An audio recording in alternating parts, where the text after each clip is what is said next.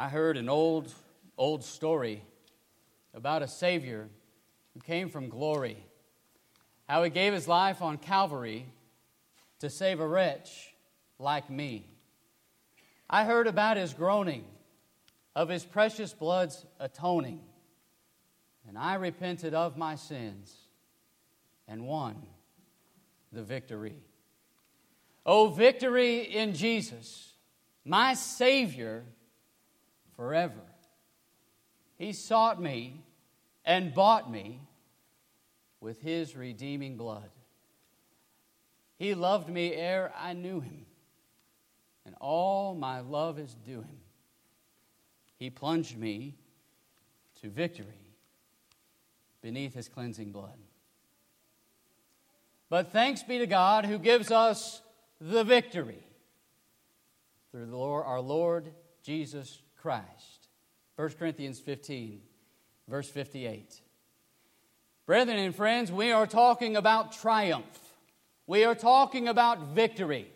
Victory that is impossible without the shedding of the blood of Jesus Christ. We are being reminded of what we have and the benefits that we have only because of Jesus. This morning we are going to talk about propitiation. Before we do, I want to remind us of where we have been. I want to encourage you, if you've not done so, can you find an empty page at the back of your copy of God's Word, or can you write on a page that you might be able to reference in the future? Can you find somewhere to write down these terms that we have been reminded of, somewhere where you can reference back in the future as you study or as you need to be reminded and get a pick-me-up? Will you just think about these words and write them down if you've not done so? How about 1 Corinthians 6, verse 11, where we read first about being washed. And you remember in the context of 1 Corinthians chapter 6, Paul is writing to Christians and he gives a laundry list of those who will not inherit the kingdom of God. And then he says in verse number 11, those that were unrighteous, that will not inherit the kingdom of God, such were some of you. But you were washed. You were made fully clean. You were completely cleansed from your unrighteousness. You were unrighteous. You were lost. You were not going to go to heaven. But something changed. What changed? You were washed. You saw the benefit of being washed for yourself, and you were washed. The same word is found in Acts 22 and verse 16, where Saul was asked by Ananias, "Why are you waiting? Arise and be baptized and wash away your sin, calling on the name of the Lord." To be washed is to be baptized. It is there that we meet the benefits of the cross. It is there that we meet the precious blood of the Lamb that was shed for the sins of the world. It is there that our sins are forgiven in baptism. That night, that Sunday, we looked at the word sanctified in the evening. Remember, in that same context, what happened? What changed Paul from going to being lost as part of the unrighteous who were not going to inherit the kingdom of God? What changed? Well, you were washed. 1 Corinthians 6:11, you were sanctified. That's interesting because the washing is something you chose to do. And in being washed, God forgave your sins. But something that you don't have in your control is to be sanctified. God does that. God is the one who sets you apart. He is the one who separates you now from being unrighteous to being righteous. Now from being one who is lost to being saved. He is the one who sets you apart. Now, in His eyes, you are holy. How does that happen to a sinner? That happens only because of the blood of Jesus. Last Sunday morning, you remember we looked at the word justified. And we looked again, that's the third phrase that we find in that one verse of 1 Corinthians 6:11. You were washed, but you were sanctified, but you were justified. You were declared by God as a sinner, not guilty. The formal acquittal of guilt by God. And so that doesn't mean that you are innocent of the crime. It doesn't mean that you have never sinned. It simply means that now, because of being washed in the blood of Jesus, God is able to say, I'm not going to hold that against you. Triumph terms. This is what we enjoy in Christ. This is what happens when we meet the blood of Jesus and the benefits of the cross. Last Sunday evening, we left 1 Corinthians 6 and verse 11 because we exhausted those three terms that are there. And we looked together at the word elected. Remember looking at this word, and again, we said there are other words that are very closely connected to the idea of being elected by God, the idea of being chosen, the idea of being adopted, the same idea behind the word predestined or predestination. It is not as if God from the beginning of time elected or chose those who are going to be saved and said, you have nothing to do with this. You're just going to be saved whether you want to be saved. And sorry, you're going to be lost whether you want to be lost, but there's nothing you can do about it. Nothing could be further from the truth. Friends, what we're saying, what the Bible has to say is that God from the beginning had a plan to bring about the salvation of mankind. And to those who will choose to obey Him, He chooses to save. Those who elect to serve Him, obey Him, do what He says to be saved, those He elects to be saved. They're found in His church where the saved are. Acts 2, verse 47. And so again, it's not a complicated term, but the elected are those who are picked out, those who are chosen. They're part of the ecclesia, the church, the called out ones. And so if we will choose to obey God, God will choose to save us. But none of this is possible without the cross. And so I hope that you'll find these terms to be beneficial. Again, on down days when you're wondering as a Christian, boy, do I need to continue? What's the point in all of this? I'll remind you the point. Jesus died so that you can go to heaven. You're triumphant if you remain faithful to Him. God loves you. He loves me. He has given us His Word, all that we need to know in order to be with Him. And the blood of Jesus is powerful, more powerful than anything else there is. This morning we get to the term propitiation. I've heard it used twice already in the services this morning, and that's twice more than I've heard it maybe in the last 6 months. It's not a word that we use very often, is it? It's not a word that just easily rolls off the tongue, is it? It's a difficult word, but what in the world are we talking about when we use the word propitiation? You're going to find it in your copy of God's Word. As Brother Kyle read for us in 1 John chapter 4 and verse 10. We're going to back up to chapter 2 in just a moment. You'll find it over in Romans chapter 3 and Hebrews chapter 2. You'll find a word akin to it in Hebrews chapter 4, though it's not going to be propitiation, but it's connected to the mercy seat. But what we're dealing with by way of defining this particular word is satisfying God's wrath through the atoning sacrifice of Jesus, the perfect atoning or covering sacrifice. The satisfaction of God's wrath through the perfect atoning sacrifice of Jesus. Now, that sounds all good and well, but can we talk about it just a little bit deeper? Can we break down a couple of other terms and try to wrap our minds around exactly what it is that we're dealing with as we talk about propitiation?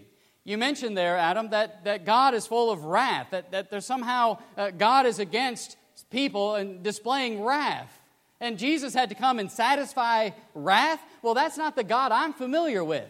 That might be the God of the Old Testament, but I'm not so sure that that's still God today. If you were to have a poll of your closest friends and loved ones, especially you who might be just a touch younger than some others, there'll be a poll that says, no, I don't think hell is real. And I think it would surprise an older generation to know how many have come to believe that as well. That hell really it's not an actual place. That God is too loving to send anyone there for eternity. And so that place just really can't exist. And so as we're dealing with this idea of propitiation, maybe we would do well to take a step back and look at wrath. I don't enjoy doing this. You won't enjoy hearing it. But that doesn't make it any less true. All right, the Bible has a lot to say about it. Now, let's just go back in the Old Testament for a minute. This is one word of several that we could look at. But for our illustrating purposes, let's just pick out one. The word haram. And I want you to see that it is found 40 times in the New Testament, or in the Old Testament rather. And when this word is found, it always is connected to God. Now, as you read through your Old Testament, you're going to find a variety of words that are connected in a variety of ways that this particular Hebrew word is translated. Now, as you work your way down that list, and I tell you that all of those words are connected to God, are you starting to get a picture? Are you starting to see what God is capable of? Fury, fierce anger, burning anger, wrath, the idea of being hot or ablaze, the idea of wielding a sword. These are all connected to God. And we have barely begun to scratch the surface. Let me give you an idea of where this is found. We're not going to exhaust this much, but I want you to see it.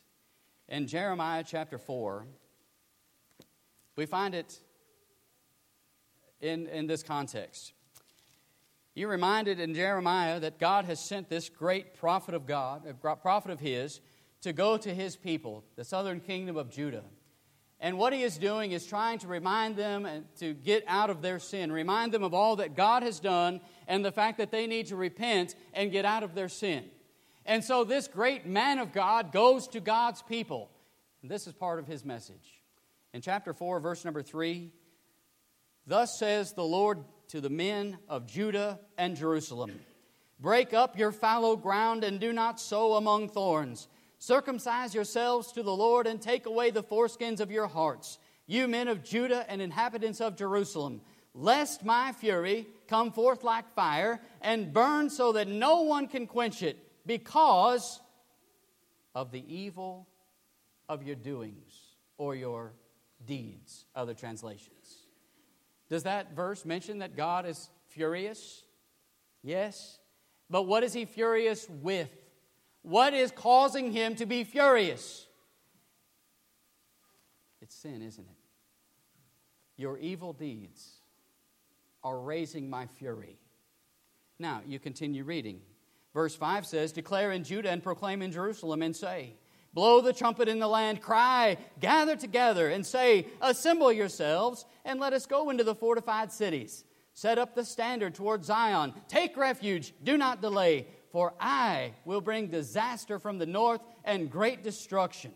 The lion has come up from his thicket, and the destroyer of nations is on his way. He has gone forth from his place to make your land desolate. Your cities will be laid waste without inhabitant. For this, clothe yourself with sackcloth, lament and wail, for the fierce anger of the Lord has not turned back from us." We mentioned in our study in this auditorium this morning, looking at 2 Chronicles, we looked at the love and compassion of God in sending the prophets. The compassion of God is seen in the fact that Jeremiah is even saying this. The love of God for His people is completely on display because the prophet is being sent at all. Why is Jeremiah there? He's trying to get the people to wake up, isn't he?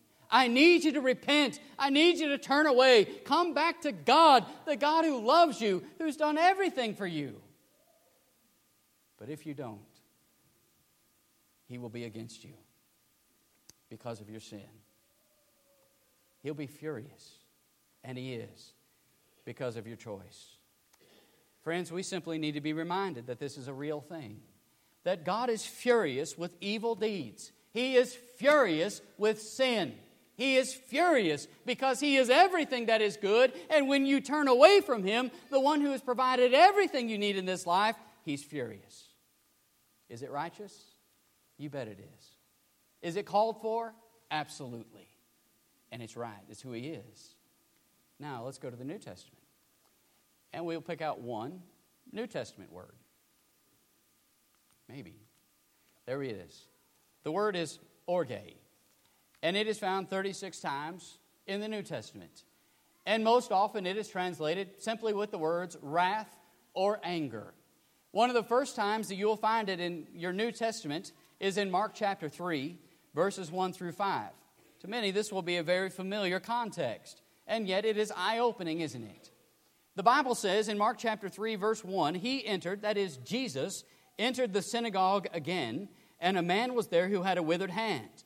So they watched Him closely. The they is verse number 6, the Pharisees. They watched Him closely, whether He would heal him on the Sabbath, so that they might accuse Him. And He said to the man who had the withered hand, step forward. And He said to them, I'm emphasizing for a reason, Jesus says to them, not him.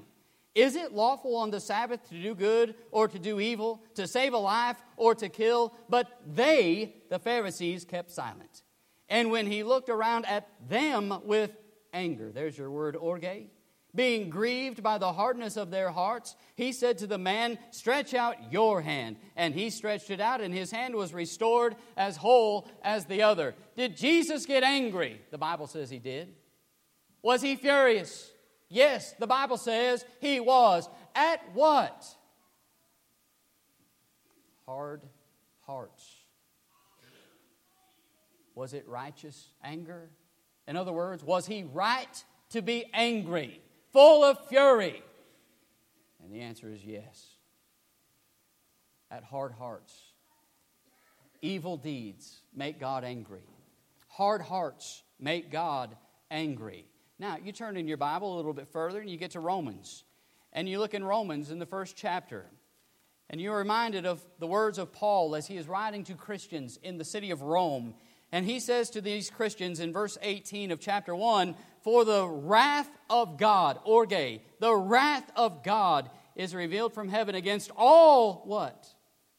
Ungodliness and unrighteousness of men who suppress the truth in unrighteousness. Does the Bible say that God is furious? Yes. It couldn't be more clear. The question that we have to ask, though, is what makes him angry? I know what makes me angry.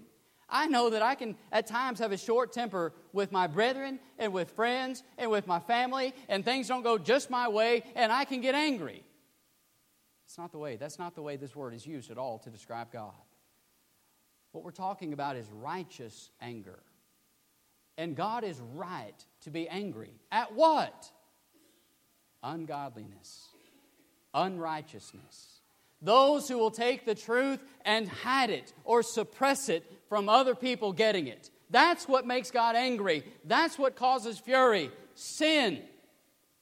You continue through Romans, and you get to chapter 2, and you get to verse number 1. I just want you to read it with me. See what it says about God, brethren and friends, please. Therefore, Paul says, you are inexcusable. Oh man, you're without excuse.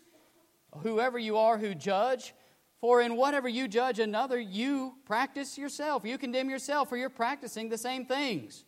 But we know that the judgment of God is according to truth against those who practice such things.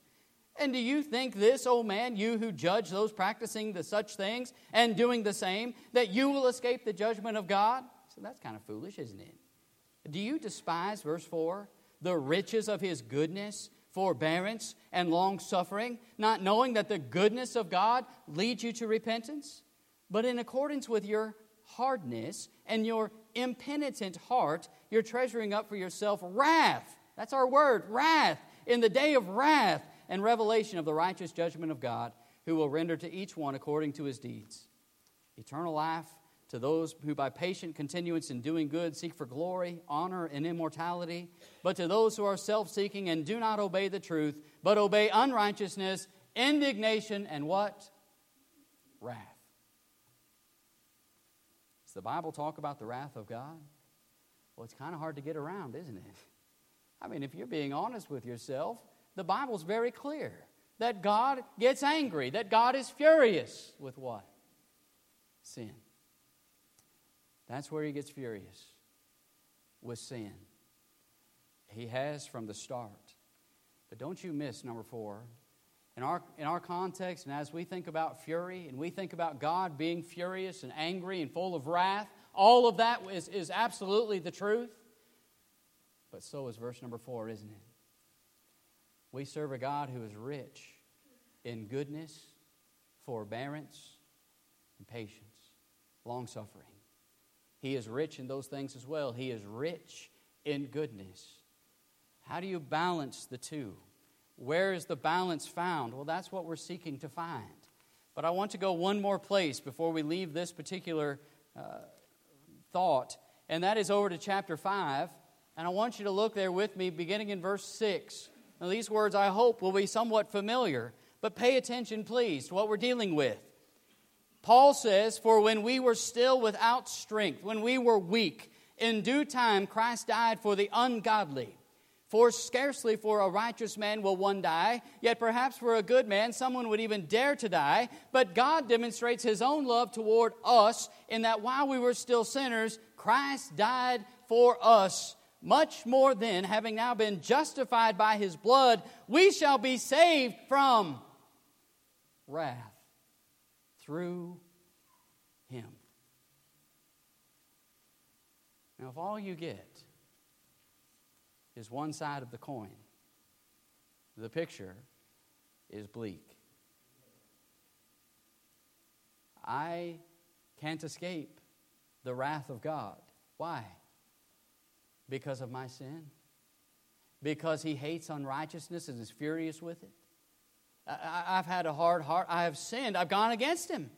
And so what am I going to do? How do I escape wrath? How do I escape the fury of God? Through Him.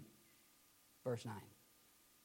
I escape the wrath through Him.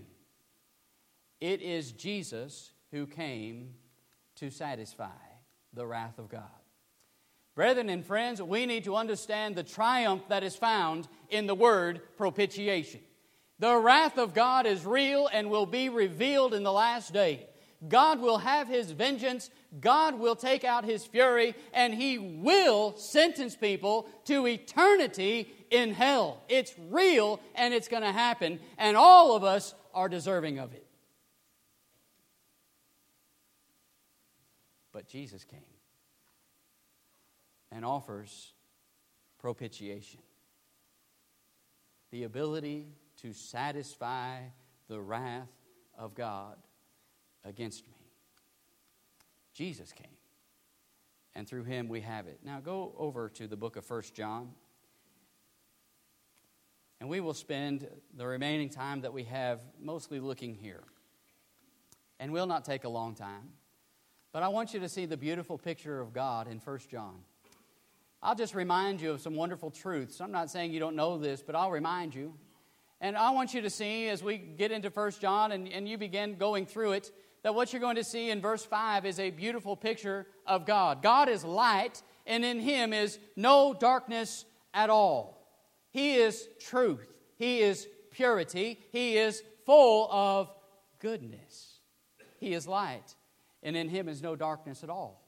And then you drop down to verse 6, and John says that if we say that we have fellowship with Him, with God who is light, and walk in darkness, we lie, and we do not practice the truth. Now, he introduces us to this idea of walking.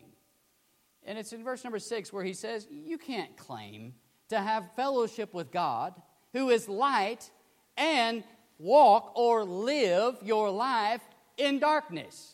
You can't live your life in sin and think that you can be in fellowship with God. Sorry, don't kid yourself. It's not going to work. You get to verse number 7. And the means of being in fellowship with God. The means of being able to walk in the light. But if we walk in the light, as He is in the light, we have fellowship with one another, and the blood of Jesus Christ, His Son, cleanses us from sin.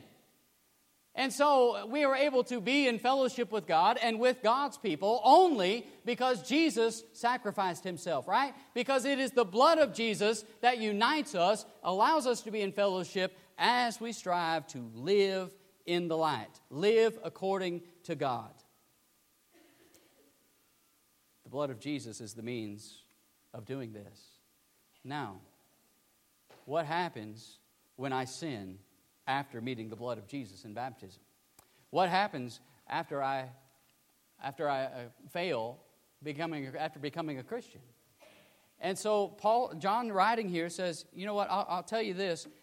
This is the means of getting into fellowship. This is the means by which we walk in the light. And these are the conditions that you as Christians must continue to meet in order to remain right with God. Verses 8 and 9. So you see in your Bible it says, if we say that we have no sin, we deceive ourselves. The truth is not in us. If we confess our sins, He is faithful and just to forgive us our sins and to cleanse us from all unrighteousness. Time out. On the one hand, fury, anger. God is against sin. In Him is light, and there is no darkness at all. And yet, I can be in fellowship with Him. And look at how wonderful it is that I can remain in fellowship with Him. And the only answer is because of the blood of Jesus. But John, answer me this. Why are you writing this? Why did you write this down for me? Why do I need to know that God is light and in Him is no darkness? That I need to live in such a way that I'm not practicing unrighteousness, but practicing righteousness? Why are you telling me about the blood of Jesus that continues to cleanse me from my sin? That I need to continue to confess and forsake sin? Why are you writing this? Chapter 2, verse 1.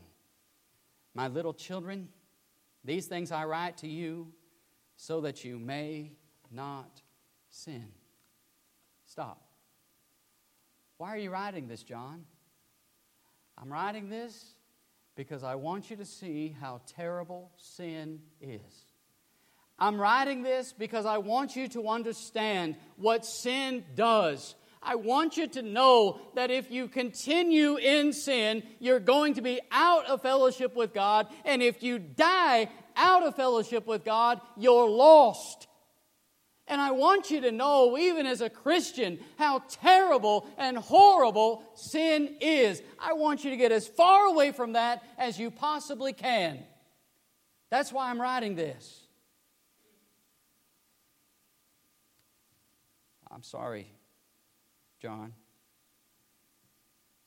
I try so hard,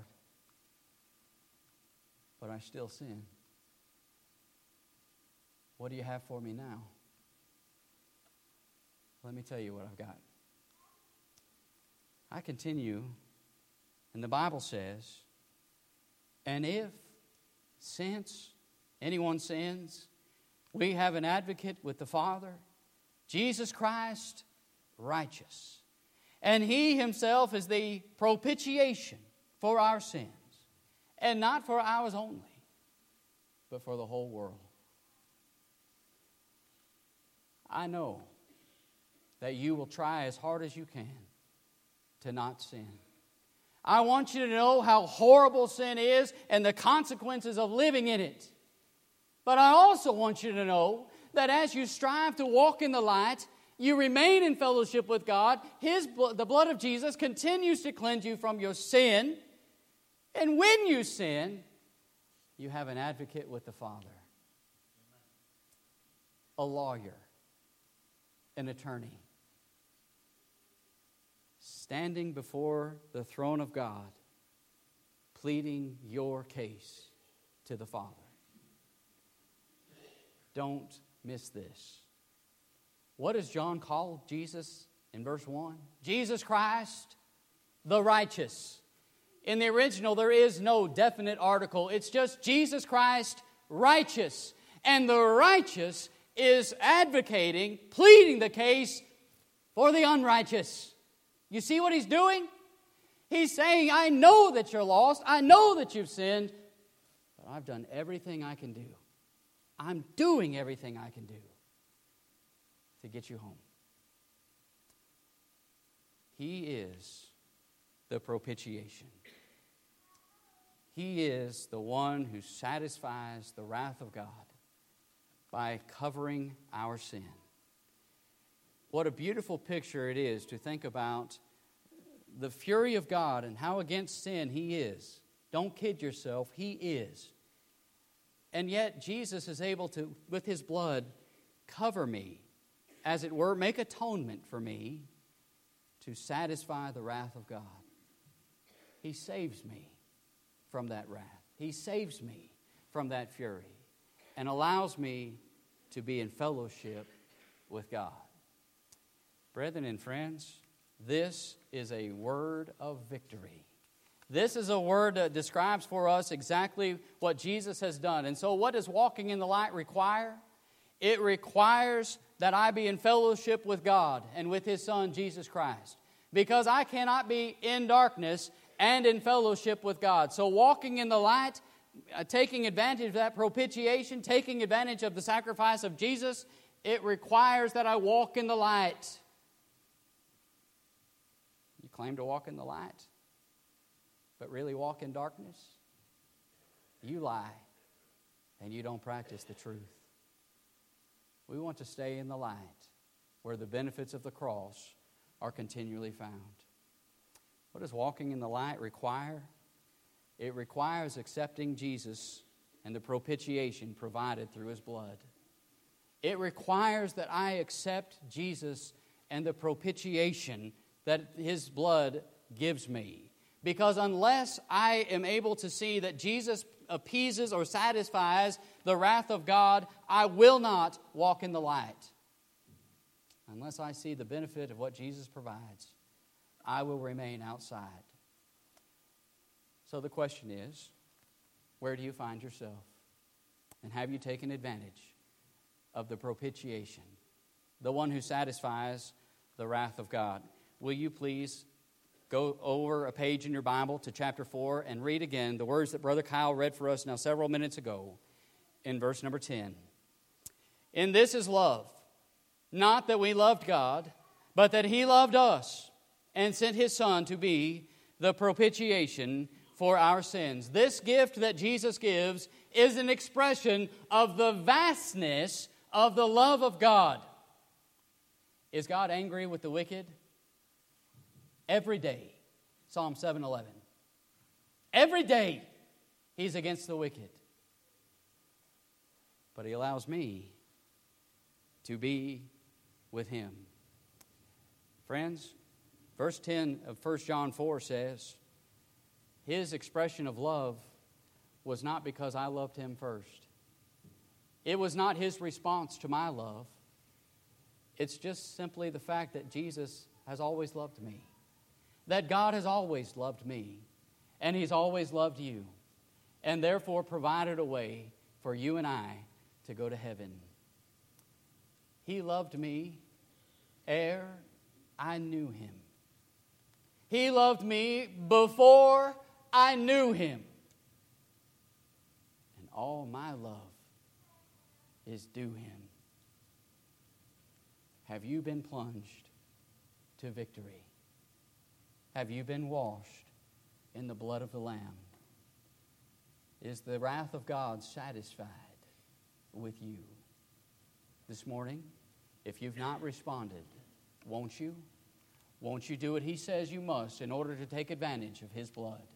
Won't you come to Him in faith, repentance, and baptism, having your sins washed away, arising triumphant? If you as a Christian have wandered back into darkness, you have an opportunity to come home today, won't you? If we can help you in any way, come now, please. While together we stand.